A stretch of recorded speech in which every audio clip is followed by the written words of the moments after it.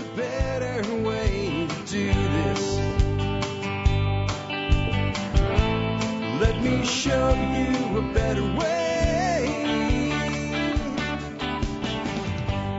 You don't have to be. Hi, folks. This is Jack Spirko with another edition of the Survival Podcast. As always, one man's view of the changing world, the changing times, and the things we can all do to live a better life if times get tough, or even if they don't. Today is September the 5th, 2019. This is episode 2503 of the Survival Podcast. Today we're going to talk about gardening. I'm actually going to give you 20 crops to grow, and we're doing this from a specific angle, but I'm going to tell you before I tell you what the angle is. If you are not interested in the angle, it won't even matter as long as you're interested in growing nutrient-dense, high-value, high-dollar return on your investment food in your own backyard. If you want to do that, the fact that this stuff is low carb, i.e. good for keto, paleo, Atkins, all that stuff, is just extra. It doesn't even matter. It doesn't matter at all. It's still a show on 20 great crops for you to grow. You can just add in potatoes and corn if you want to. All right. And you probably will figure out by the end of this show that, like, well, that doesn't necessarily make economic sense.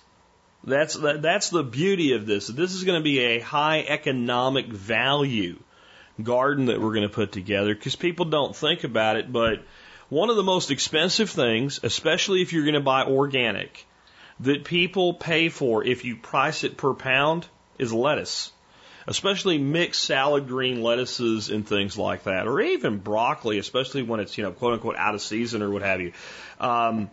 It's crazy. I mean, you go in, you buy a 5-ounce container of lettuce for, let's say, $2.50. Okay, well, you just paid about $9 a pound for lettuce. You can buy some pretty good quality ground beef for that. Do you see what I'm saying? And, how long, if you do want to do a cow in your backyard, how long does it take to make that cow into steak? About 18 months if you start with a new calf. Even a pig takes about 7 months to grow out. If you start with a small piglet you buy as a starter piglet that's at least weaned, a weanling, and put it out on grass, the best you're going to do is about 6 to 8 months to get that pig ready to slaughter size, and maybe a little longer if you want to put a little extra ass on that pig and get some good bacon off of it. Well, we can grow a lot of the crops that we're going to talk about today anywhere between 15 days to initial harvest, up to about 50-55 days. Most of the stuff, there's a few things that are a little longer than that, but most of the stuff that's longer than it has an extended harvest that goes on for a full season. So there is just a tremendous economic advantage to focusing on the things that also happen to be low carb. Why am I doing this show today? Most of y'all know that for about 24, 25 days now, I've gone full on keto, and I've done a step beyond that I've never done before, which is I'm not drinking at all. I'm not having any alcohol while I'm doing this until I get down near my goal weight, certainly until I get down to, I have 2 goals basically, a stage 1 and stage 2, and I won't have a drop of alcohol till I hit stage 1, and then it'll be like I'll have a beer every other week or something, and know that I'm cheating that day. But I'm going to stay on this until I get myself where I belong, and pretty much I'm going to eat this way the rest of my life. But that's not why I'm doing this. The reason I'm doing this is whenever I utter the words low carb, keto, paleo, protein power, Atkins, Whole30, anytime any of that comes up, the first thing that happens is a deluge of emails come into me. And there's 2 questions that are asked. Not necessarily every email asks both, but every email asks one, the other, or both. And the first question is, well, then how the God of hell are we going to prep with food? If we're not going to store rice and beans and dried potatoes and wheat and pasta, which is all the cheap stuff for high storage, calories, etc., how are we going to prep without that? And my response to that always is, you can still store rice and beans because you can store that shit for 25 years. So if you really think you need to go beyond what you can do without storing that, just put some 5-gallon buckets up and you got that. And yeah, I'll eat it too if the shit hits the fan and the zombies march. Okay, I get it. If we have the end of the world as we know it, I'll live on rice and beans until the zombies are dead and until we can grow regular food again. That's fine. But we don't really need to talk about that today. What I'll talk about is the other question. Well, then what do I grow? And I always find this one crazy because the majority of things that people do grow in their gardens, as you'll see today, are keto, low carb friendly anyway. You know, with the exception of like potatoes, sweet potatoes, and we're going to talk about growing them today a little bit for another reason. Wheat and corn and soy and shelling beans and like maybe black-eyed peas that you shell, like except for that stuff, it's all relatively low carb. Vegetables are low carb. I think what happens is people that don't understand low carb living get locked in on the fact of bacon and eggs, and they think that that's a diet of nothing but bacon and eggs and eating 5,000 calories a day of bacon and eggs and hamburger. And that is not keto, that is not paleo, that's not any of that stuff. When you eat a balanced plan that's in any of these genres, you're eating probably more vegetables than the average American eats. In fact, I would guarantee, especially if you realize that French fries are not a vegetable, if you remove French fries and mashed potatoes from the equation of vegetables, and we actually talk about vegetables that have leaves, right, then the average person eating keto or paleo or Whole30 that's actually doing it right is eating way more vegetables, and by the way, way more fiber, which is what everybody says isn't true, than the average person in America today. It's just a fact. And you can't look at it without seeing that. Now, let's say you want to eat potatoes and pasta and stuff. Go ahead. I don't tell people how to live, but don't you think having all this great vegetation in your diet is good for you as well? Well, even the mainstream media, even the mainstream medical and pharmaceutical nutritional world will say all this stuff is good to have in your diet too. So everybody wins today. That's what I'm going to get at. We're going to talk a little bit about livestock. I'm going to go through that really damn fast, but just want to pay a little bit of homage to that. And we're going to do all this, and we're going to try to knock it out in under an hour today because I got to do 2 shows today. I have an obligation to some friends who lost a family member tomorrow. I have to go to a funeral, and it's one of those things. I hate funerals. I don't like to go to funerals. I will not miss this. These people have been in our lives a long time. They've supported us for a long time, and when Dorothy's father passed away, they were at our funeral to support us. And funerals to me are not for the deceased, they're for the family, and we will be there tomorrow, so I have to knock out 2 shows today. So I got to do an expert council show today, too. So I'm going to move kind of quick today. Before we jump into it, though, I do want to do a quote of the day for you today. And the person I'm quoting today is somebody that I didn't really think I'd quote very often, and I probably won't, but I love this quote. And it's from Kurt Cobain, who sadly took his own life many years ago. Honestly, not my favorite genre of music, but I really loved Nirvana's music, even though it's a little outside my wheelhouse. And I considered Cobain just a musical genius. He said one time, quite famously, in fact, wanting to be someone else is a waste of who you are. On one note, I wonder really if part of why he took his own life is because he didn't follow his own advice. I'm going to tell you right now, even for me at times, the world is full of people with fantastic advice that don't take their own advice. And it always leads them to trouble. And I think sometimes when you really know what you should do and you give great advice but you don't follow it, it's actually worse because you know that you're wrong. And I think another thing out of this quote that has a lot to do with any type of lifestyle change, and I've been talking about that a lot lately with the keto diet playlist that I have a link in the show notes today, is that people sometimes create a false version of themselves. They become very attached to that version of themselves, and they can't let go of it. And that could be, you've created a persona for yourself that's a party animal that doesn't want to let go. That type of thing. And it is almost inevitable. It's maybe not always, but it seems like I would guess, 90+% of the time, that when you create that first false persona and then you play that part, it's almost always detrimental to your life. And so there's the actual act of being someone else, and then there is languishing in what life you have and wasting your dash because you desire to be someone else. And either that someone else is someone you should really be. It's your true self, and you should go out and make it happen. Or you should stop wanting to be that thing and be the thing that you're truly meant to be. I'll tell you another quick thing here that just recently happened in my life, and I may need some help. Any of you guys that are around the Pottsville area of Pennsylvania, that's where I'm originally from, I have an uncle that just took his own life. And don't worry about me. I was not close to this man, but he is my father's brother, and my father's got some issues he has to deal with now because He's his only surviving relative. And so now there's a house to deal with and stuff like that. I may have to take a week and go to Pennsylvania, help my dad. And I got a feeling that we could probably use a few people that can help move some stuff. So if there's anybody in the general vicinity of Pottsville that maybe could help us out on a weekend, let me know by email. But I also look at this, and I know that my uncle created various personalities for himself, almost to the point of having, a mental disorder with it. And I'm sure that it had at least something to do with it. So don't want to be someone else. Be who you are. And on top of it, make sure that what you want is who you really are. Because otherwise it is a waste of yourself. And it seems that often leads to some of the most self-destructive things that you can do. On to better things. Let's go ahead and talk about, just as I intro this very, very briefly, what the hell does low carb mean? When I say low carb eating, am I talking about living on bacon and eggs and biltong? No. Depending on the plan that you're on and the stage that you're on in it, you're generally talking about 20 to 40 carbohydrates a day. And you're generally talking about getting the vast majority of your carbohydrates from vegetables. And when I say vegetables, I mean leaf vegetables, cruciferous vegetables, etc. And that actually is a large amount of vegetables.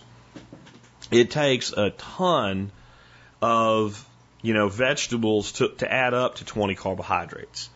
Now, generally getting a few here and there for some other things, but when we're in that mode of eating, we're actually eating a very nutrient-dense, plant-based diet by volume, and we're mostly fat-based in keto by calorie. So if you look at a plate from one of my recent postings that show what I'm eating, you see a massive salad. So by volume, just pure volume, how much space it takes up, it's like half the plate or more. And then your fat and protein will make up, the other 1/3 to 1/2 of the plate, because the protein and the fat are very nutrient dense. So only thing I really need to say about that type of eating at all today. And if you're doing something else, you might be heavier toward the protein, which I believe is a reason people fail. And I know that sounds crazy, but we're not going to go into it today. But I'm just trying to make it clear that we're not talking about eating just fatty meat and pepperoni. Okay, we're talking about eating a very balanced, very nutritious, very healthy diet that I believe personally is akin to what human beings ate for most of their time on the planet. And that means that animals are involved. So I just want to say a little bit about animals before we go through my 20 best crops for the keto gardener. And I think the things we need to be looking at for home production is you're looking at chickens, quail, ducks, and rabbits. That's the best thing for the most people. With quail, we're looking at meat and eggs, and we're looking at a 6-week, and really it's about 9 weeks from the egg popping out of a butt to a head coming off of a young quail for culling, to a meat product. Okay? And it's an outstanding meat. The weakness with it for keto is it's low fat.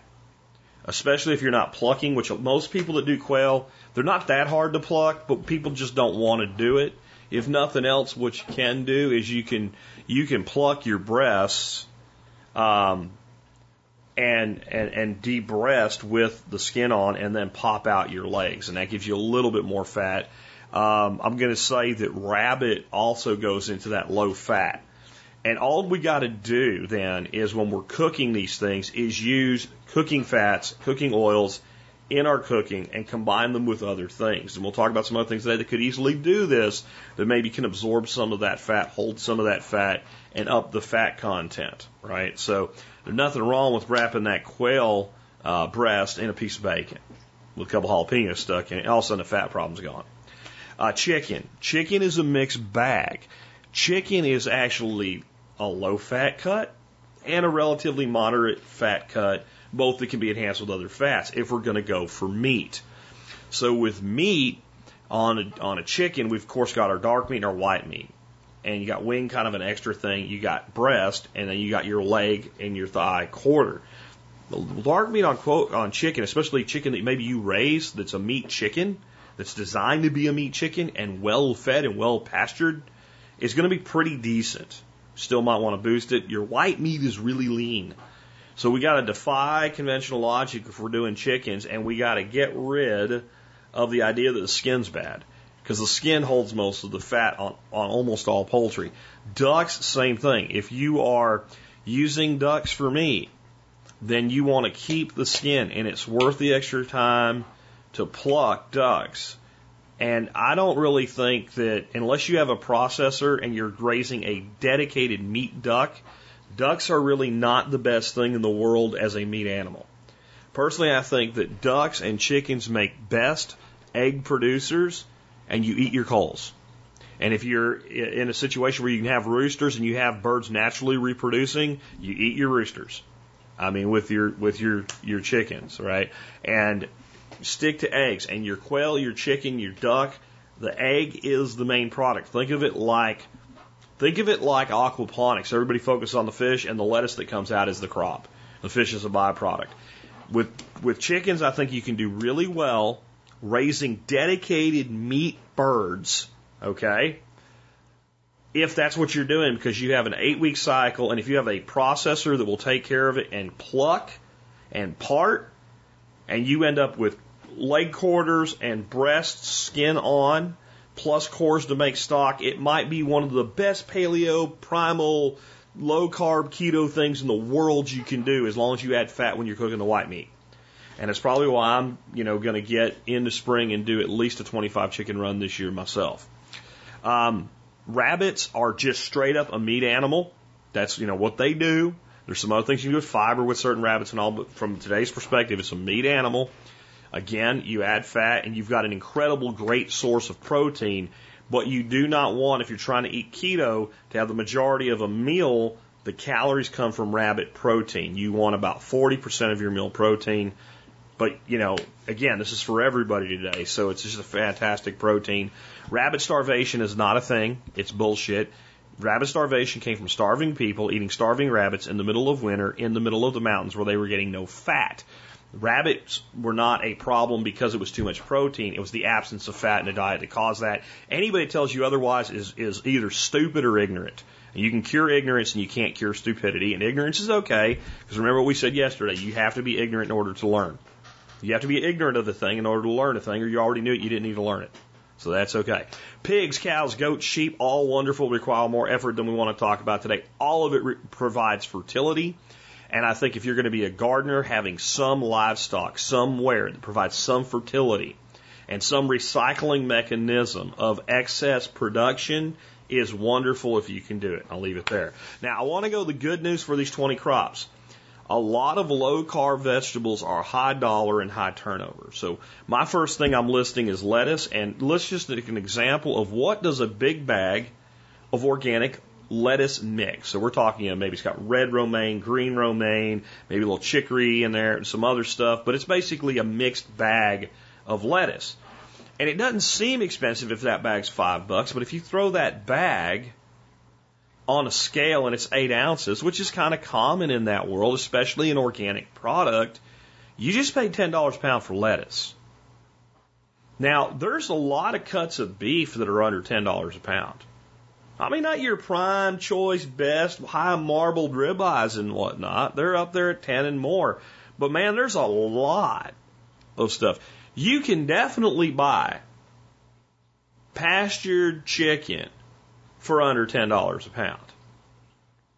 So if I told you to grow chicken, you'd be like, well, I can make a return of my investment on that. If I tell you to grow lettuce, you're like, it's lettuce. Let's contrast it, though. We can grow lettuce, and once we get a cycle going, where we have a time that we're starting seed in little containers, and then a time that we're planting up, and then we're harvesting leaves on a cut and come again, and we know exactly, for this row of lettuce, probably it's going to go in on this day, and I'm going to be able to get 3, 4, 5 cuttings, whatever it is, depending on what you're growing, and then so I know when to start my next group of seeds. I can almost go continuous, and I can be harvesting continuously for almost all 4 seasons in most climates if I do it right. And that means that every time that so when we're making a salad now that we're doing keto and we have to eat more, we're going through that half pound of salad greens between Dorothy and I about every 2 days. Now, what does that mean? Well, that means if that's even $5, that we're at about, what, $15, $20 a week if we have to buy it all in greens. Let's call it 15, 30 every 2 weeks, $60 a month. You see where that goes? $720 a year in lettuce. And you can grow it all for almost no money. How's that for an ROI? So I just wanted to start out with that. It is an ROI. So let's go through my 20 best crops. Leaf lettuces. So when I say leaf, and you can grow any kind of lettuce you want, but I really think like your bang for the buck, like I just said, and your mass variety is growing leaf lettuce. So it's real obvious. Leaf lettuce grows kind of a leaf to maybe even like a loose head, like a romaine. I would still categorize as a leaf versus a head lettuce. Or a head lettuce, grows a solid head, like an iceberg that you go to the store and buy really stupid cheap. And the beauty is any type of leaf lettuce is going to work on that cut and come again. So your biggest leaves on the outside, you cut those. Your middle leaves become big leaves. Your little leaves become middle leaves, and you've got new growth. And you can get a lot of cuttings.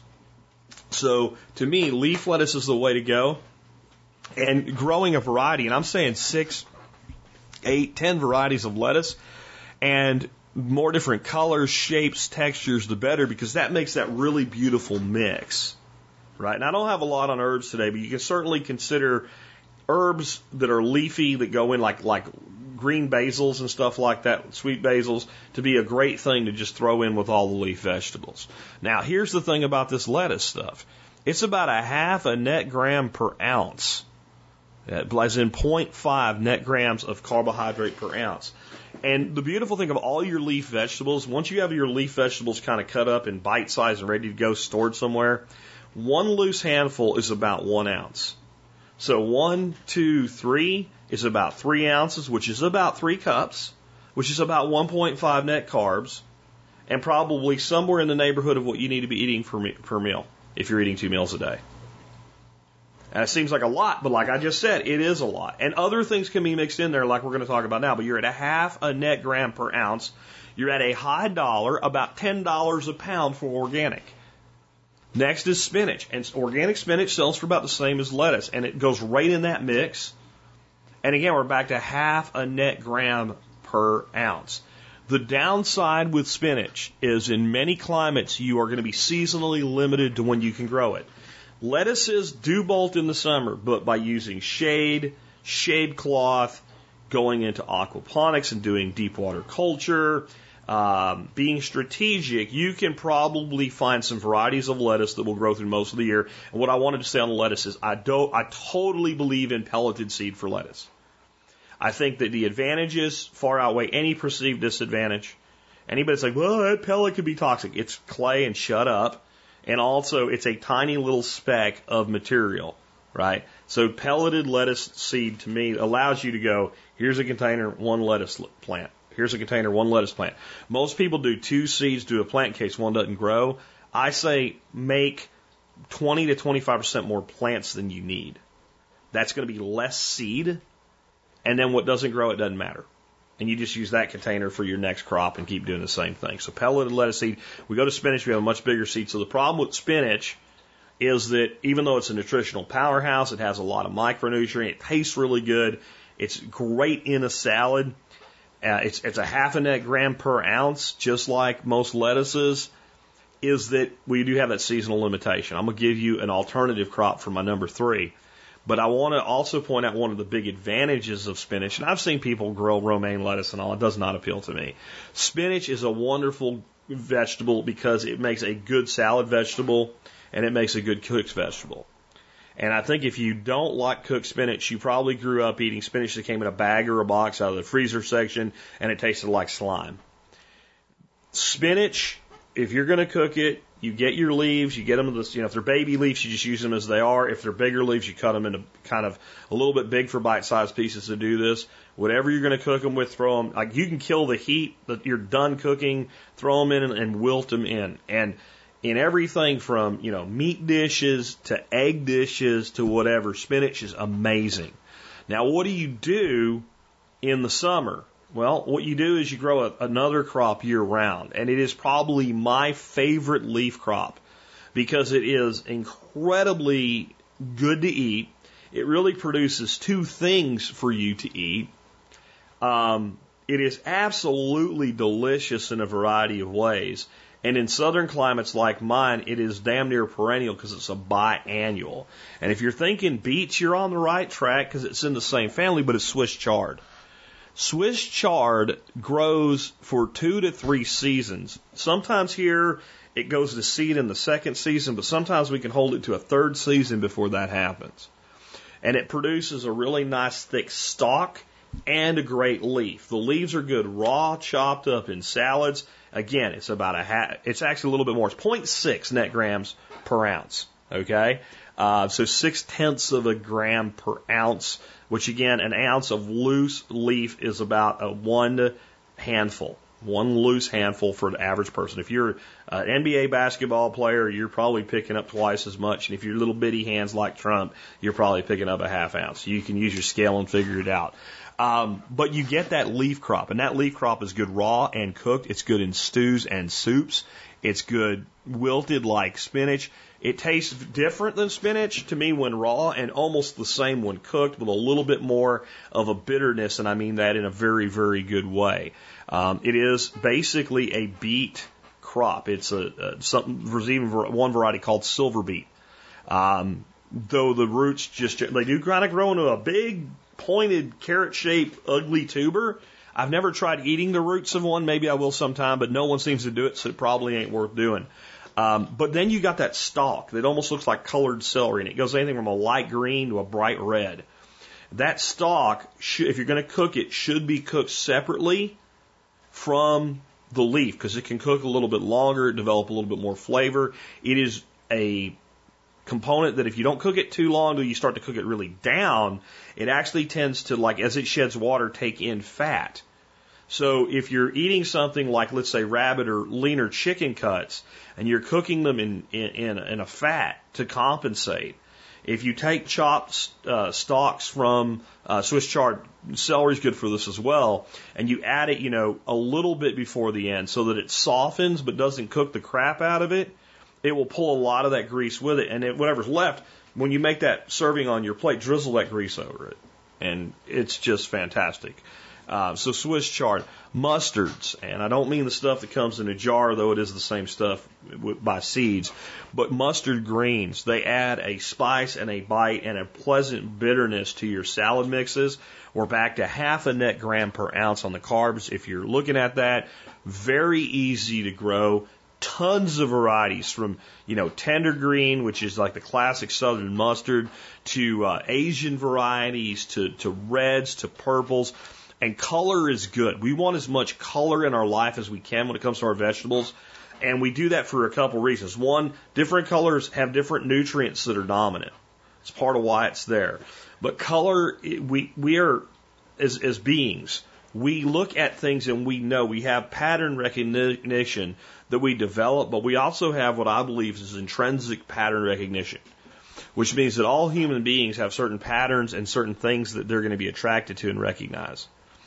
And when you show somebody a salad with 4 or 5, let's say 2 or 3 colors, but 4 or 5 different shades within the color spectrum versus just a salad that's greens, which one do they want to go to first?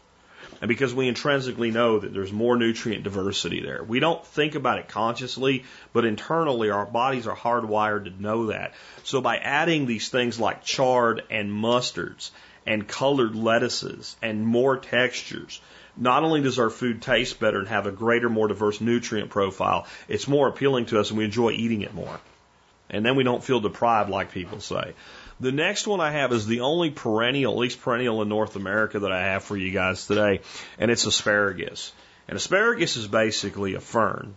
And if there's a limit to asparagus, is it takes up a fairly large amount of space for what you get. You only get your shoots, because what asparagus is a fern comes up, and it's a lot like, if you've ever foraged fiddlehead fern from the forest, it's pretty much a domestic version of that. It's a totally different fern, but it's pretty much a domestic version of fern fiddleheads. So that shoot comes up in the spring, and what we do is we go in and we break it off. And we can only break so much off because otherwise we're going to deprive the underlying crumb, which is the plant itself, the underground portion of the plant, the root system, the rhizome, but it's really not a rhizome, it's a crome. You can look it up if you want to. And if we deprive it too long, we'll kill it. So we have to plant it, let it grow for a season, then we only get to harvest short in the spring, but it's very carefree and it doesn't have a lot of weed problems because when you let your asparagus grow out to charge up the root system and to get bigger and all that, you end up with a giant, beautiful fern plant. And that fern plant is so dense that it kind of chokes out anything from growing underneath it. So it pays for itself. 0.7 of a net gram of carb per ounce. And it's just a fantastic tasting and relatively expensive per pound plant to grow. Incredibly carefree. The next one you're getting a bonus because I've lumped three together. Broccoli, cauliflower, and Brussels sprout. And Brussels sprouts probably should go with cabbage, which will be next. But I just decided, like, you kind of grow all three of these the same way. And it's up to you what you want to grow because I do not care for cauliflower. And that puts me out of a lot of things people do with cauliflower to make like a mashed potato substitute or something like that. But there is just a flavor in cauliflower I do not care for. I may at some point figure out how to season it to hide that flavor so I don't taste it. But right now it's not in my life and it's certainly not something I value enough to grow. Broccoli I love. Broccoli, I just think is one of the greatest, most incredible plants that we can grow. And broccoli's a twofer because most people don't realize that broccoli greens are pretty similar to kale or collard green. So you can actually start using the leaves of your broccoli as you begin to deplete the head capacity of your broccoli as well. I don't do it a lot because I grow enough other greens, but it's there if you want it. You have a bigger family or what have you. And it tastes like kale. If you like kale, you'll like broccoli greens. And the small little ones that come back from the center, they're a lot like a young baby kale. So you can even eat those raw and kind of enjoy them. Brussels sprouts, I've spent most of my life thinking I hated until I had them like grilled really hard with a char on them or done properly. When you steam a Brussels sprout, it stinks. You overcook a Brussels sprout, it stinks. When you take Brussels sprouts and cut them in half, hit them with some bacon fat and roast them, they're pretty amazing. None of these are really that expensive, though broccoli can be at times, but they're easy to grow. The limit is they are a seasonal crop just about everywhere. Now, where I grew them in Pennsylvania as a kid, broccoli in particular, we planted as early as we could. So even when there's a little bit of frost, but you're past the heavy freezes, just because it kind of stunts and it doesn't do well if you plant it too early. And they would grow through the whole summer there up until about August. Here, I get like one good crop of broccoli off of a broccoli, and then I get side shoots like once or twice, and then it starts bolting. But it also grows when everything else doesn't want to. I mean, I could plant broccoli here in February, and it could be done by April, and other things can be planted next to it. So it works well. So you figure out how it works. But all of those together, they have a different amount, but it's between 0.8 and 1.25 net grams per ounce. So great crop to grow. Next up, kale and cabbage. I kind of lump them together, even though they are quite different. Kale, I'm not a huge fan of. That's probably why I don't eat a lot of broccoli greens as well. Of all kale, I like the Lanacino kale the best. My favorite way to eat kale is either braised with bacon grease or some other good fat, or sliced into ribbons and added to a soup. I actually like it that way, especially Lanacino kale. Again, they call it dinosaur kale. Cabbage is a different animal from y'all together. I like cabbage, whether I make a coleslaw with a little bit of apple cider vinegar and some other things, or do a sauerkraut, or just, cook cabbage into something like they call it egg roll bowl. So you can make a very Asian themed kind of egg roll filling, what would go inside an egg roll, but just don't put it in an egg roll and just put it in a bowl. It's really good that way. I like cabbage on tacos. You can have tacos. We're not going to get into that. There's ways to eat taco-like things. But cabbage to me is just an incredible vegetable. To me, the problem with cabbage is it's quite a while for cabbage to form a head, and it takes up that space for that entire time. And it's not expensive. So cabbage is something that if you have a big garden, seems to make a lot of sense, especially to grow in your fall and spring or maybe even winter gardens. And it's something you can grow when a lot of other things won't. But For people with smaller spaces, maybe doing all wicking beds, aquaponics or something, cabbage may be the one you want to buy. Next up today is green beans. And my biggest advice with green beans is grow highly disease-resistant varieties. Like Jade 2 is a great variety of green bean to grow, and pick them young. So we know beans can get really, really big. Well, legumes are generally thought of in the low-carb, paleo, primal, keto world. Legumes bad, right? And not necessarily so, depending on how they're prepared, how much you eat, how often you eat them. But overall, we're going to stay away from most of our legumes. So then green beans would seem to be like, what the hell are you talking about? Well, if we don't let a green bean fully develop to the point where it has a big bean seed inside the pod, what we're eating is mostly the pod. And even if we do, we're still looking about 1 net gram per ounce at the average size of green bean is picked. And the younger you pick them, the more that goes down, the less of a legume and the more of a green vegetable it is. The beauty of green beans is, 1, they are extremely low carb. 2, they are nutrient dense. 3, they are easy to grow, especially if you grow disease-free varieties.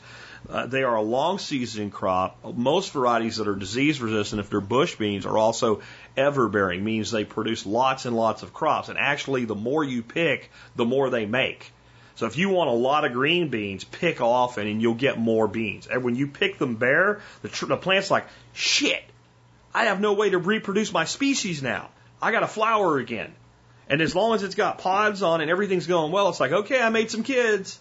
I'm good. I'm going to sit here in the sun and soak it up and enjoy my grasshopper life. You know, and then if you don't pick, it doesn't have a real incentive to make another crop.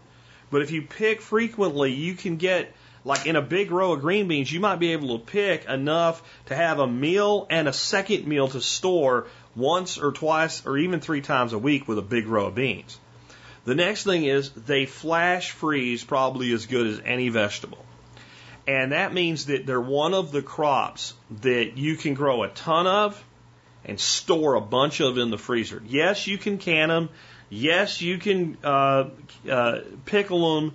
Yes, you can dehydrate them. Nothing is as good for preservation, though, other than flash freezing. And it's super simple. Take your beans, cut them to the size you want them to be when they're frozen. Steam them for about 3 minutes until they turn bright green. Lay them on a 1-layer cookie sheet with a piece of parchment paper or wax paper, something like that down so they don't stick. Throw them in the freezer till they're frozen solid and throw them in a Ziploc bag, push the air out, and seal it up. That's it. If you want to vacuum seal them, that's what we actually do. What I recommend you do then is you do exactly what I said. You get the vacuum seal bags that are also Ziploc after you, so they make them so you vacuum seal, but when you cut the vacuum seal portion off, there's a Ziploc to keep using them. Store about 4 to 5 meals per bag because you only eat so many damn green beans per meal. Flash freeze them all. Keep building that bag up until it's full. And they're all flash frozen so they don't stick together. And when it's full, vacuum seal it while they're frozen. And then that'll last a year easy. So you can put up a bunch of green beans, low carb, high nutrient density, easy to grow, and you just are taking care of them on a weekly basis as far as bringing in your harvest. And once a week eat green beans, and once a week put them away, and you'll end up, and if you're in a 6-month on, 6-month off climate for growing them like most people, with exactly enough to make it back until you start harvesting them again. It's pretty cool. Next up today, peppers, and I'm lumping in hot and sweet, and therefore, you know, a red pepper has slightly more carbohydrates than a green one, and a thick wall pepper, etc., because they have different densities. But a jalapeno versus a ghost pepper, how much ghost pepper are you going to eat, though, right? But you're somewhere between 0.9, 9/10 to 1.25 net carbs per ounce, depending on your variety of pepper. And to me, peppers are one of those plants that once you figure out the varieties that do well for you and your climate and kind of their happy place, like for me, my happy place for my peppers is in my aviary, where they get shade for 2 to 2.5 months out of the year, under 60% shade cloth when it's 1 billion degrees here, and they have perfect growing conditions. And I can produce more peppers than I can eat and give away. Peppers are another plant, though, that really are a storage crop for preppers. And the beauty is, unlike your green beans that have a real need to be blanched, that's why we do that steam before we freeze them. If you freeze a green bean And you don't steam it or give it a short boil first to blanch it and shut down the enzymic process in it. When you take it out, you'll have a green bean that looks great. It'll cook up and look like a beautiful, bright green. You can't even overcook it. It's just a beautiful, bright green until you try to eat it. It tastes like a stick. It gets hard, and you can cook it until you have to boil it like you're making bone broth out of it until you annihilate it for it ever to get soft again. It's crazy. Peppers don't do that. Peppers, you want to store peppers for frying, casseroles, and stuff like that. Bring your peppers in, chop them to the size you want, throw them in a Ziploc bag, whip them in the freezer. Jack, what about when they stick together? Peppers aren't a problem. Because peppers are not ever going to be a pepper again once you freeze them. They're going to be soft. They're going to have great flavor. They'll cook into eggs nice and stuff like that. But they're never going to be something you put on salad. So you're going to cook smaller pieces of them. And once that bag freezes, just take it out and kind of crinkle it with your hands. They all come apart. You can take out whatever amount you want. So I love peppers for fresh. I love wrapping jalapenos with bacon and cheese. And I love them for putting them away. And that is one of the just beautiful things. And then your chili peppers, of course, they can dry and they can be seasoning and bring lots of flavor. So if you're not growing peppers and you're in this world, I kind of think you're missing a mistake. Next up is okra. And okra is one of those crops that people have a love-hate relationship with. You can grow lots of it. Almost nothing eats it other than people as far as pests. Grows really big. It needs warm weather, but once the weather's warm and you get a plant up, you got to pick it a lot. If you don't pick it a lot, you end up with these really big, hard pods that you can't use for anything. You can roast the seeds and use them as a coffee substitute. It's not real good, but if you have nothing else, it'll work for that. It was done a lot as a replacement in the Confederacy during the Civil War.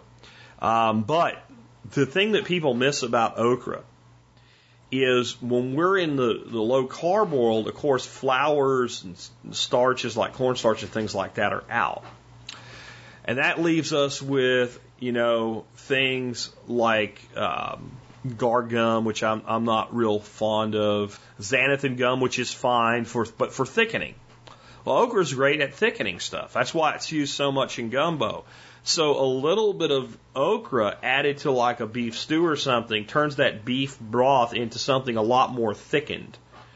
And so you don't end up having to rely on simple carbohydrates like flour to make a thickening agent. Does it look like gravy? Not exactly. It looks more like gumbo looks, but it's good. And so it's good for that. And it's low in carbs, 1 net gram per ounce of chopped raw okra. Note that all the numbers I'm giving you today by weight are in ounces. And the reason I do that is it's real easy to take whatever that number is and multiply it by however many ounces you have. So if you have 5 ounces, 1 gram, 5 grams, see what I mean? It's way easier than saying a cup. I don't like a cup because what's a cup to you? What's a cup to me? A cup of peppers. Did you chop them small or big? You see what I'm saying? Right, so I believe in weight. Okra, though, fantastic crop overall. Radishes. You're going, wait a minute, Jack. I've heard you say that radishes suck since you started doing this damn show. You've told us you can grow radishes in 25 days, and it just sucks because they suck to eat, and you hate radishes, so why the hell are you talking about radishes? Well, I don't hate all radishes. I kind of like daikon done some certain different ways. But as I got into keto and started looking at what people are eating, I came across a thing called roasted radishes. And I thought, well, the only way you could make a radish something that I hate more than the radish that you pull out of the ground and wash and slice up in little slices and put in my salad with that really nasty bite to it. And I don't just like hot things. It's just I just don't like it, is to make it hot and mushy. That just sounds disgusting. But if everybody says they're different, I'll try them. You roast a radish, 100% of that radish bite that most people don't like is gone. What's left is a potato-like, slightly sweet, maybe more turnip-like than potato-like in texture, but it doesn't taste like turnip to me. And that was when I did them with some bacon grease wrapped in foil thrown on the grill where they didn't really get any kind of char on them. You throw them in an air fryer or convection oven or something like that, hit them with a little bit of grease and some salt. It's a game changer. And they are very low in carbohydrates. 0.46 grams per ounce. Less than a half a gram per net carbs per ounce. And I'm not done with radish yet. I think there is potential here to do something like make a flavored salt. Something like using some sort of like a really cooked down beef stock all right, and then coating that with salt so the salt's carrying that, and then doing a light salting of the radishes to sweat out the excess moisture like you do zucchini squash to make zoodles, and at the same time it's sucking in that beef flavor. And I think if you did that, you'd go a long way toward improving. So I'm still playing with that, but what I got from the most basic way of making them has changed my opinion about radishes forever, and they are fast turnover crop. They're not a high dollar crop, but the fact that you can pop a few seeds in here and there in between, and every 25 days pull out a crop and have a meal, you got to look at least trying them. Do what I did. Don't go growing a shitload of radishes and find out you don't agree with check they suck even when you cook them. Go to the store, buy one bunch of radishes, take them home and try playing with them. Look up roasted radishes online, look for some recipes, give them a shot and see, what you got going on. Next up is the one people think of as not low carb. If you eat a shitload of it, you would be right, and it can add up in weight pretty fast because it's denser than your greens, but it's actually as low or lower than a lot of your greens. It's maybe a little bit higher than most of your greens, but still under 1 net gram per ounce. Tomatoes. Tomatoes, when you take the fiber out of them, are about 0.7 net grams per ounce. But again, if you're eating a massive amount of tomato sauce or a massive amount of tomatoes, especially tomato juice, because now you've taken away all the fiber, concentrated sugar, that's no good. That's no bueno. But if you are a low carb eater, the good news is now that like 2 very successful cherry tomato plants and you're done. That's all you need. You got a long continuous harvest, lots of great varieties. You pick them as you need them. Even like here, I get problems with blight. I get points where it's like time to take the plant out. You cut a whole bunch of green cherry tomatoes and set them somewhere, and they ripen off the plant. So you can get a lot of bang for your buck out of a few cherry tomato plants. And most people enjoy tomatoes. And the beauty of tomatoes, they're one of those vegetables that everybody likes. I don't say everybody, most people like. And what that means is if you have a surplus, they're very easy to give away and spread the gardening addiction with. So tomatoes are definitely on the list. Summer squash, I mean yellow and zucchini and any other like casablaza or whatever, summer squash, stromboschino, etc., when picked young, is about 0.65, 65 hundredths, 65% of 1 gram per ounce. It's one of the lowest vegetables out there, and a lot of people think they don't like it because squash. My dad always say they call it squash because it tastes like squish. And I remember the first time I made like a yellow and green squash au gratin for him when I was a kid, which had croutons in it, so that would be off today. But he was like, man, this stuff's good. I didn't overcook it and turn it into a squish. But the best way I feel to make zucchini and yellow squash is either to make zoodles, which is where you make long strings out of it, or even if you just slice it kind of thin and hit it with some salt. And people that I've talked to about this say when you do this, it's very, very salty. Well, don't hit it with that much. It doesn't need much salt. It's a light sprinkling of salt. Kind of mix it up, put it in a colander and let it drain. And cut it a little thicker than you'd think you'd want it, because it's going to get a lot more dense, and the flavor and the texture is just a lot better.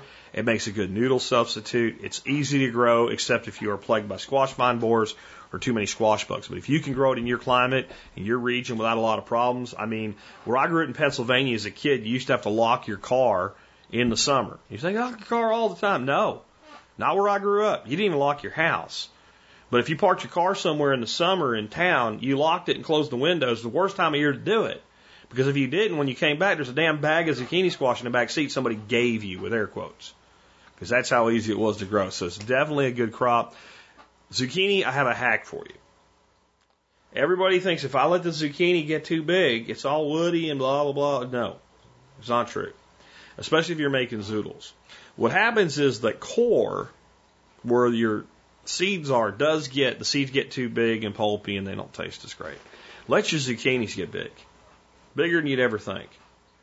Cut them with at least, 3/4 of an inch of stem on them. They'll store like a winter squash, but they'll keep eating like a summer squash. I've never tried this with yellow squash. I've never had much luck with it here, so I don't know if this works. But zucchini, I'm talking, I grow arm-sized zucchinis. And then you take a julienne peeler, like you make angel hair pasta zoodles with, and you just shave down until you get to the seeds, and you still end up with a lot more product per squash that way.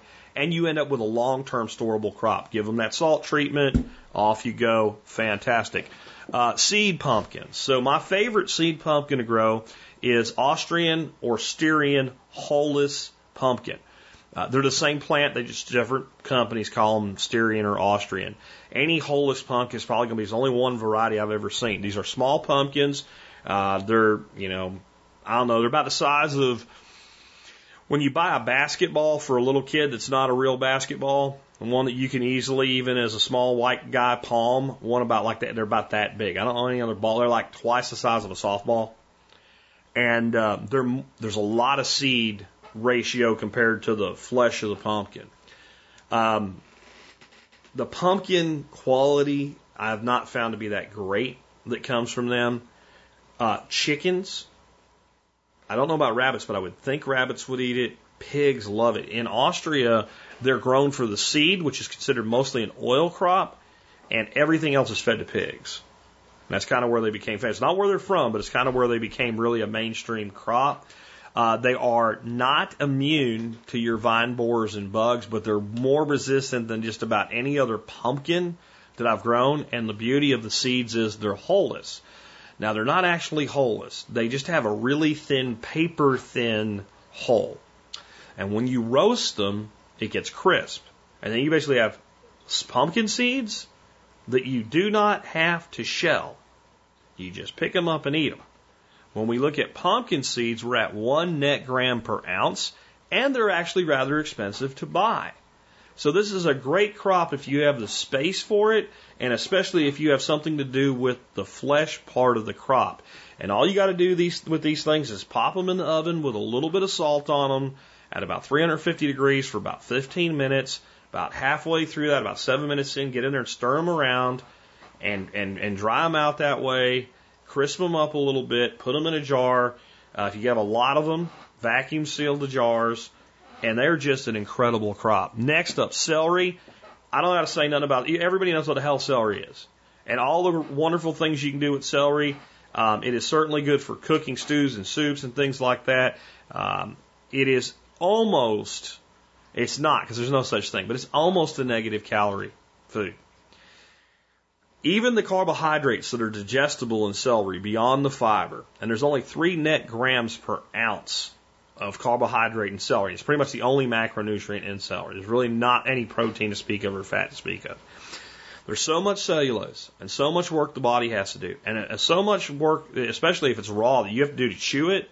It's almost a net loser to eat it. So you can almost eat as much of it as you want. You can figure out a way to ruin that for yourself, but you'd have to try. To me, my problem with celery is it's always been difficult to grow from seed. I've never had much good luck with celery from seed. I met my buddy David, and we started doing aquaponics. He's like, what you do is you cut your celery, put your core in your aquaponics, it grows back, and you use it as cutting celery. So unless you want to spread peanut butter on it or something like that, it's all the celery you could ever need from a few cores. Well, I did it, and it worked, and it took a long time for that core to really produce anything. Being me and being the guy that screws with shit, I started thinking to myself, how could you speed this up? So what I did is I stopped cutting the celery bottom off. And what I started doing is pulling the stalks off the celery from the outside in. And when I got down to there's like 3 or 4 stalks, that little heart, and it's a nice core all there together, and there's already some leaves on it, I started putting that in my aquaponics system. Guess what? It grows back fast. It quickly goes to a bright green instead of that light, pretty color. And it is the best cutting and cooking celery you could ever eat. So then I said to myself, is aquaponics magic? And it almost is. It's science, but it's almost magic. And does it work if you put it into soil? And the answer is it does. It just takes a little time longer to take off. Then I said, well, what if you stick it in an aquaponics ebb and flow bed, leave it there until it turns green and just starts to root out and put that in soil. And that is the magic right there. So if you have a small aquaponics system and you don't want to take, the whole damn grow bed up with celery, just use it to get your celery hearts started. Make sure they get some decent shade when you first plant them until they establish in soil. And you can just, every time you buy a head of celery, use 95% of it and create a new plant. And it will grow for like a full season to a season and a half, and eventually it'll bolt. So it puts up seed, and once it starts to bolt, put up seed, the stalks get not usable anymore, and you just replace it with a new one. It's real, real simple. Green onions, same hack. Buy your green onions. You can plant them from seed if you want to. I buy green onions and stick them in the ground, stick them in the beds, whatever, and cut them off as I need to. I don't cut them and replant the tips. That was the other thing a lot of people do. And I started thinking, well, they're cheap. What if you bought like 5 bunches of them and stuck them all in there like they were starts and just cut them as you need them? And they get to a point where eventually they go to seed, they get bigger than leeks, and you got to start over. But if you let them go to seed, a lot of times they'll self-reseed, and then you have seedlings come up, and you don't do any work. So there's your green onions. They're 1.3 net grams per ounce. Ginger, yes, you can. Don't even know, don't even care. Look it up on how you use it, but use small amounts of it. But ginger is a very high dollar, very expensive thing to buy organically, especially. You go to Whole Foods or any place that sells organic, Central Market would have you organic ginger. Buy some organic ginger. Take the root and plant it till it's just exposed and keep it moist until it sprouts and starts growing. And it'll grow, and that rhizome will just start running. It'll grow where it's a little bit below and a little bit above the ground. Put it in a big container. When it gets too cold out, bring it in the house. Grow it as a house plant. Put it back outside. When it fills that pot up, take what you can use as you need it, cut off another piece, start another pot, start another bed. If you do aquaponics, it does amazing. If you can dedicate an ebb and flow bed to it, you can grow way more in one ebb and flow bed than you can probably use in a year. Save one piece of it to replant next year. Goes on forever, and now you're growing a tropical plant even in a temperate climate. And it's incredible for health benefits and for seasoning. Next, cucumber. Cucumber's another one that people think, well, there's a lot of sugar in it. And there isn't. They kind of have a sweet taste. And the thing is, a half a cup of cucumber weighs a lot more than a half a cup of lettuce. But straight up, when you measure cucumber by weight, it's about 1 net gram per ounce. So it's fine to throw an ounce or two of cucumber into your salad, especially if you're being light on your carbs somewhere else. Cucumbers, easy to grow. Everybody likes them. You can make cucumber mint water out of them, which I think is a fantastic use for the ones you can't use up. They preserve good as pickles in vinegar. They preserve good as pickles in a fermented pickle. They are just fantastic, and again, everybody likes them. And you can grow a lot of them in a small amount of space. So I really think that belongs there. Now, the next one where you're going to go, oh, that's not low carb, Jack. Don't believe that low carb index glycemic response bull crap. And you're right. That the product people think of is high carb.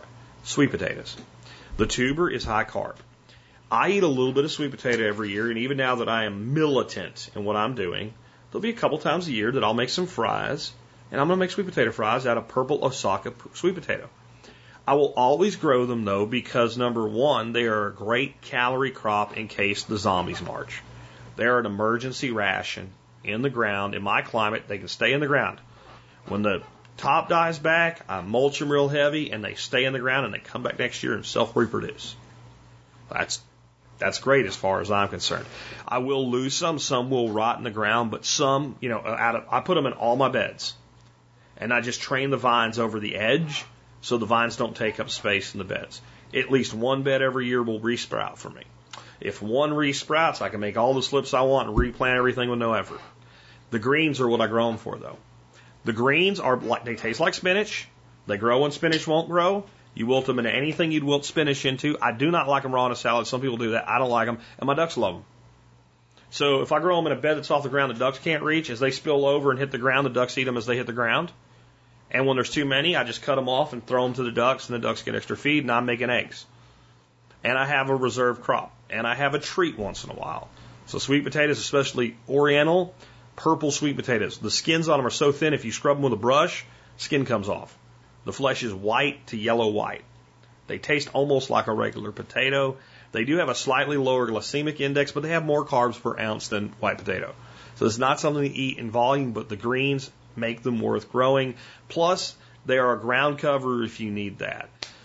Next, and the last one, is one that almost no one thinks of growing, and more of us should grow. It used to be a commercial crop in the United States.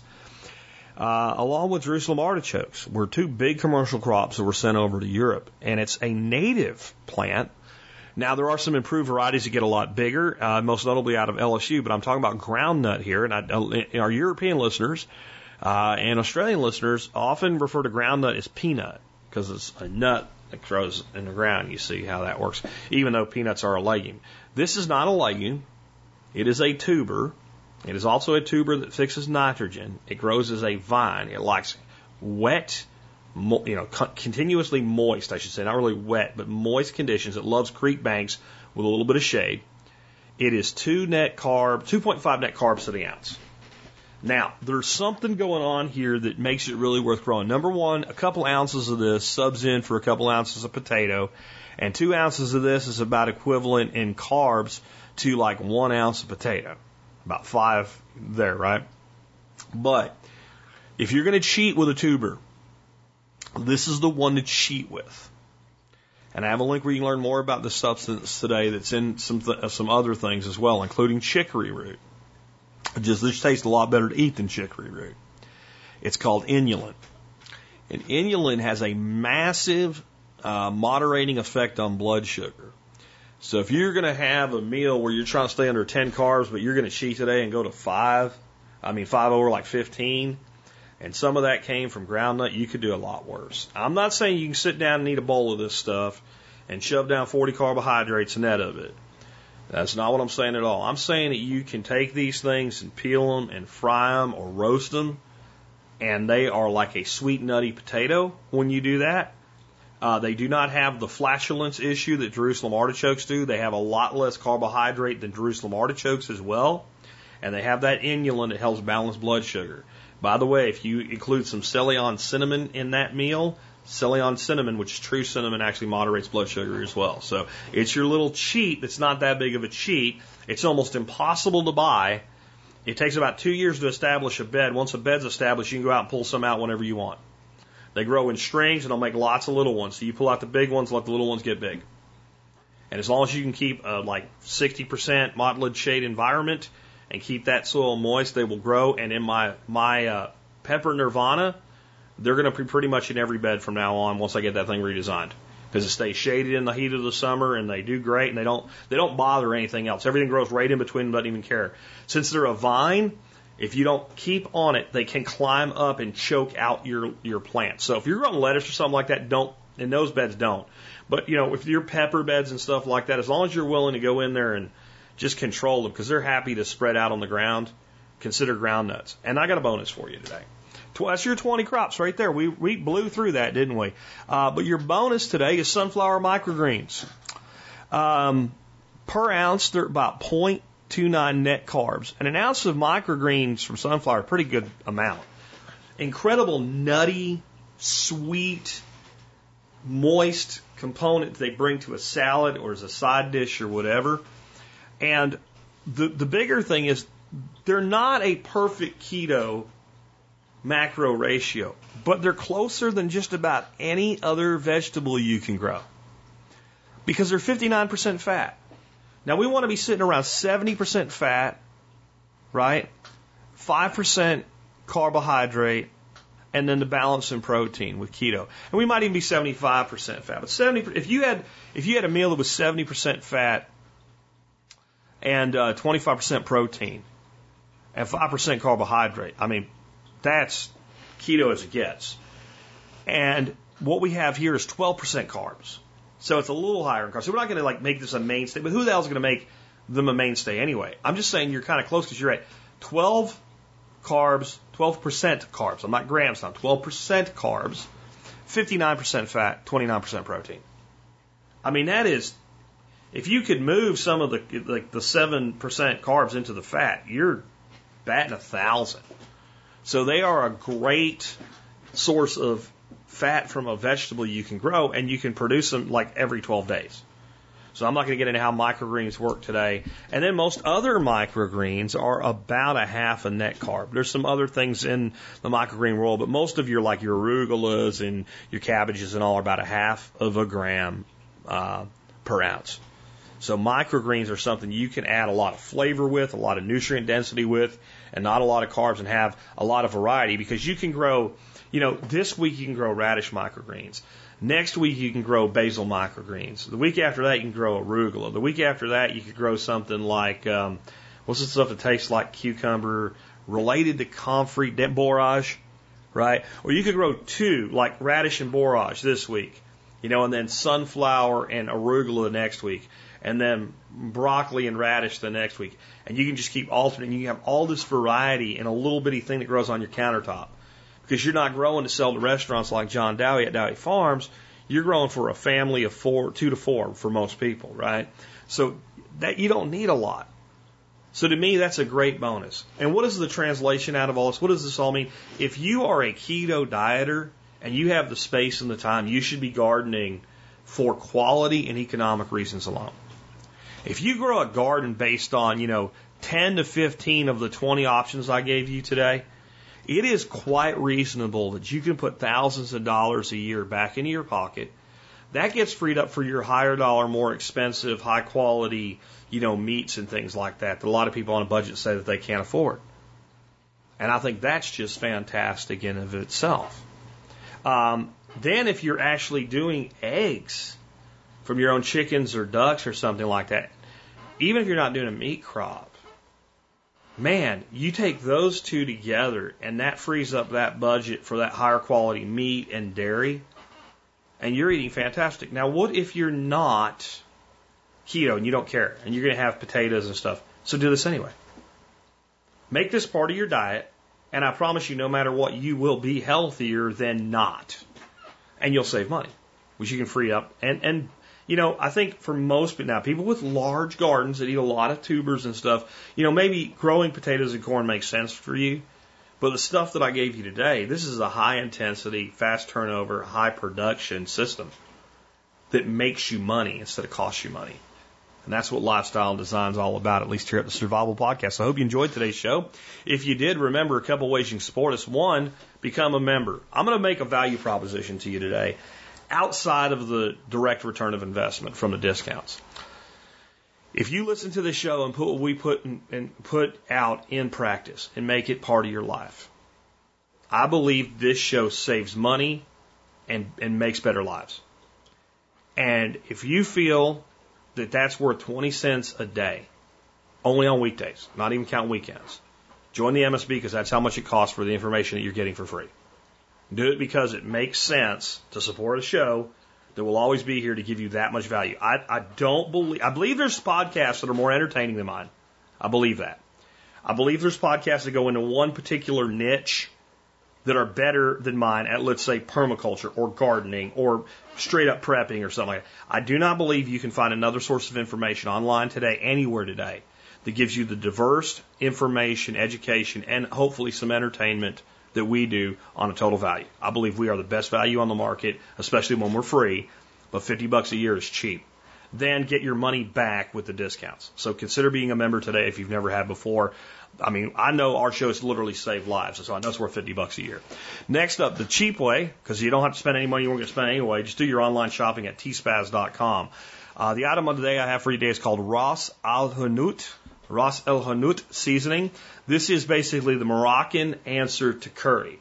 It's like a much more refined, milder version of like a yellow Indian curry. So it has turmeric in it. So if you've ever had a yellow curry, and there's a very distinct thing about yellow curries that's not in a green or a red curry, it has a little of that. But it's very mild in that. There's a lot of other things. There's mace in this, cinnamon, cardamom, allspice, juniper, galangal, ginger, fenugreek, anise, licorice, rose, along with things that you're more familiar with like cumin and black pepper, paprika, turmeric and cayenne and lemon peel. And then, really things like unless you're a brewer, you probably never even heard of before, like grains of paradise, which is this kind of peppery thing that's really amazing. So it's actually 26 different spices in this mix. And so you guys know me, I love to make my own seasoning mixes. But I can't afford to make... How much mace am I going to use in my life? How much juniper? How much fenugreek? How much licorice? Right? I mean, how much grains of paradise am I mean, there's so many things in here that I would buy, and then to make, a couple ounces of this, I'd use a little bit of it and just sit there forever. So I'm big on like black pepper, I buy by the pound, right? Cinnamon, I buy by the pound. I buy Ceylon cinnamon, again, by the way. Cardamom, I'll even buy cardamom by the pound. Nutmeg, I buy a little at a time. I don't use that much of it. Juniper, it's useful, but I don't need a lot of juniper. Definitely don't need a lot of fenugreek. Definitely don't need a ton of nutmeg or anise or licorice. And mace, I've never even used mace by itself in my life. So I just think this makes more sense to buy. I have some good recipes I've talked about before with this stuff in the write-up today. But let me tell you something I did this last weekend from my buddy David when he came over. I just got some ground lamb, about a pound of ground lamb, chopped up 2 jalapeno peppers, and I took the seeds out. I should have left the seeds in at least one or half of one because it didn't have any heat. And then I used about a teaspoon of this and mixed it in, and then I formed that into kebabs. So I made like sausages and stuck them on a skewer. And I made about 6 of those. Oh my God. Was that good? You got to try this stuff. It's never moved like I thought it would. Like when I put this up, like 2 or 3 people will buy it. You're missing out. Try this stuff. Trust me. That brings us to our song of the day. In an impromptu Jimmy Buffett week, I want to play all low-key Buffett songs for you today. Try to play some that you may have never heard. If you are a Jimmy Buffett fan, and you actually, like buy his albums and listen to him regularly, I know you've heard this song. But you might learn something today. Because when I first, not today, but when I first looked into the song, I learned something I didn't know. This is a cover. It's called The Ballad of Spider John. And it was originally done by a guy named Willis Allen Ramsey. And even though this is a slow tempo song, Willis Allen Ramsey's version was even a little slower. A little bit slower in the speed, the tempo. And it might even, I hate to say this, in some ways be better than Jimmy's cover. Jimmy's cover of this song is great. And it fits in with something we've been talking about a lot this week, which is understanding who you are and what you are and living the life you're supposed to live. See, Spider John is a guy that made his living as a thief. And he talks about himself in a real big way, but when you really listen to the words, you figure out what Spider John was. He was a petty thief. He was just a low-level thief. Made his way, taking what he had to when he needed to. And his life was going okay. He was okay living that life. Then he met a woman named Lily. He fell in love. And she thought he was a saint versus a sinner gone astray. In other words, he was for a while living a life, a good life, a sinner gone astray. You see what I'm saying? But word got around, and Lily left town. So Lily found out who Spider John really was, and it wrecked him. And by that time, since word had got around, maybe some of his past deeds were starting to catch up with him. He ran away, got on a freighter, started working like as a merchant marine or something like that. Disappeared. Classic story. Man goes to sea, nobody looks for him no more. Been doing it for 20 years now. He'll do it till he dies because he's got nothing else left. But if you see Lily, give her my regards. With that story, you can see why Jimmy Buffett would have recorded this. Jimmy Buffett released the song in 1974. It was originally released by Willis Allen Ramsey in 1972. You have to understand something, too, that when Jimmy released this, his first top 40 hit was Come Monday. We played that on Tuesday. That song was on the same album this one was. Jimmy didn't have a top 40 hit until 1974, and he didn't become a real star until 1977 when, of course, Margaritaville was released.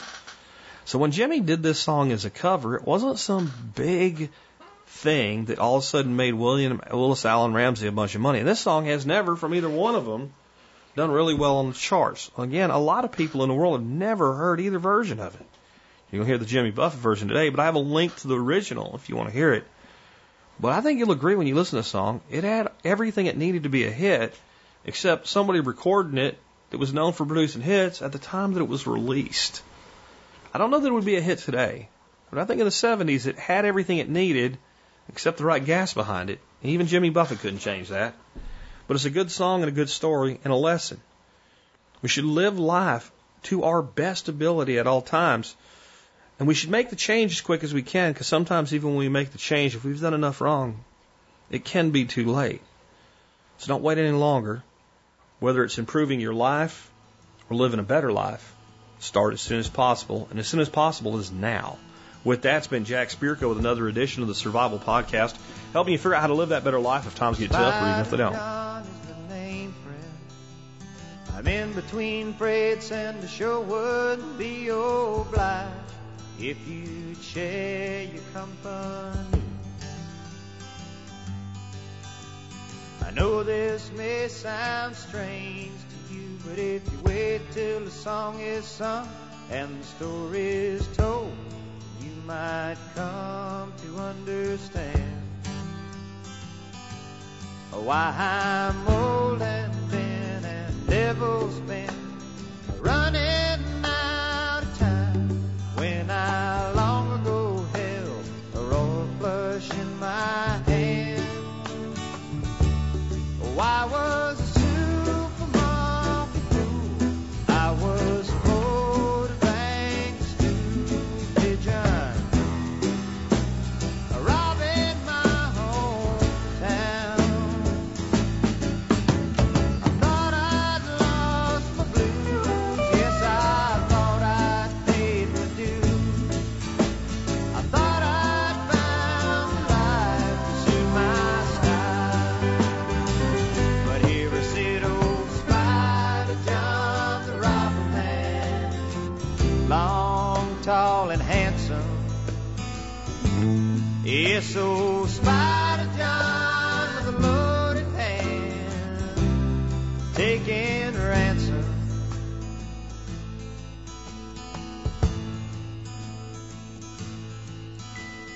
Then one day I met Diamond Lily.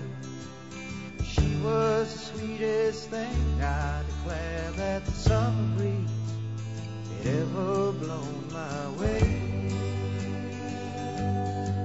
Yeah.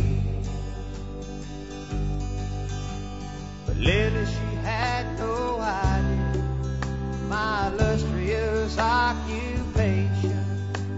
She thought I was a saint, not a sinner gone astray. Yeah. But you see that the word got around and Lily left town. Never saw her again. Tossing and turning, causing my heart to grieve.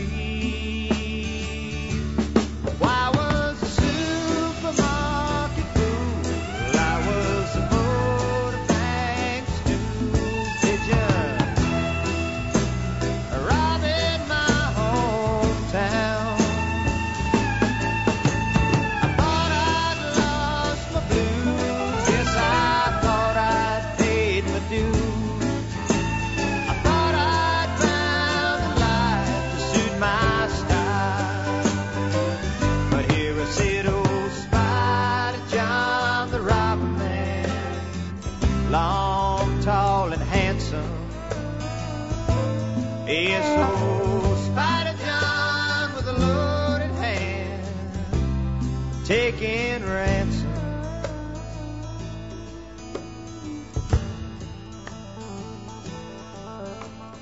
That is all my story.